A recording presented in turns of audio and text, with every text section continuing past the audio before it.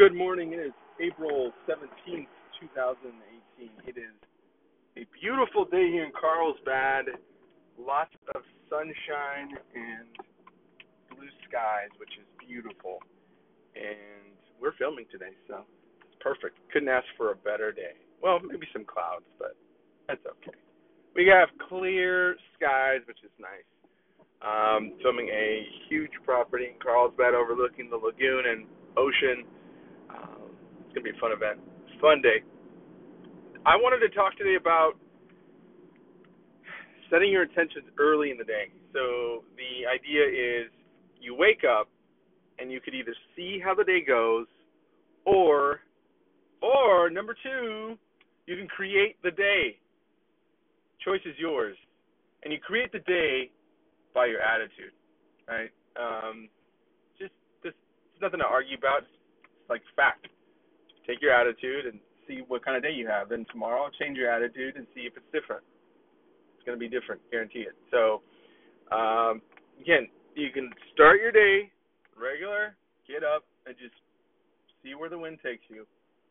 Or you can set your intentions and your attitude and set the direction for where you will go today. So you can create your day with your attitude, or you can just see where it goes. Now that I'm hearing myself say it, I'm like, oh, that's kind of nice, just seeing where it goes. and that's fine. I think there's a time and a place for that. But I think if you have a goal you're trying to accomplish, let's say this quarter, this year, this month, I mean, you have to take action. Otherwise, it won't happen. Now, if your goal is you're working too much and you just like to have a day off, then maybe that works. However, your attitude still has a huge factor in how your day will turn out. So even if you're kind of like, oh, let me just see where the wind takes me, your attitude's still going to go with you. So you're still going to take your attitude with you. So you might as well start off your day with a good attitude in mind, a good mindset, and take that positive attitude with you. Because even if you're kind of just exploring and having an adventurous day, you're still going to take your attitude, and if it's a good one, you're going to have a better day than if you had a bad attitude. So, yeah, I guess I just taught myself that lesson. It makes sense, though, right? Think about it.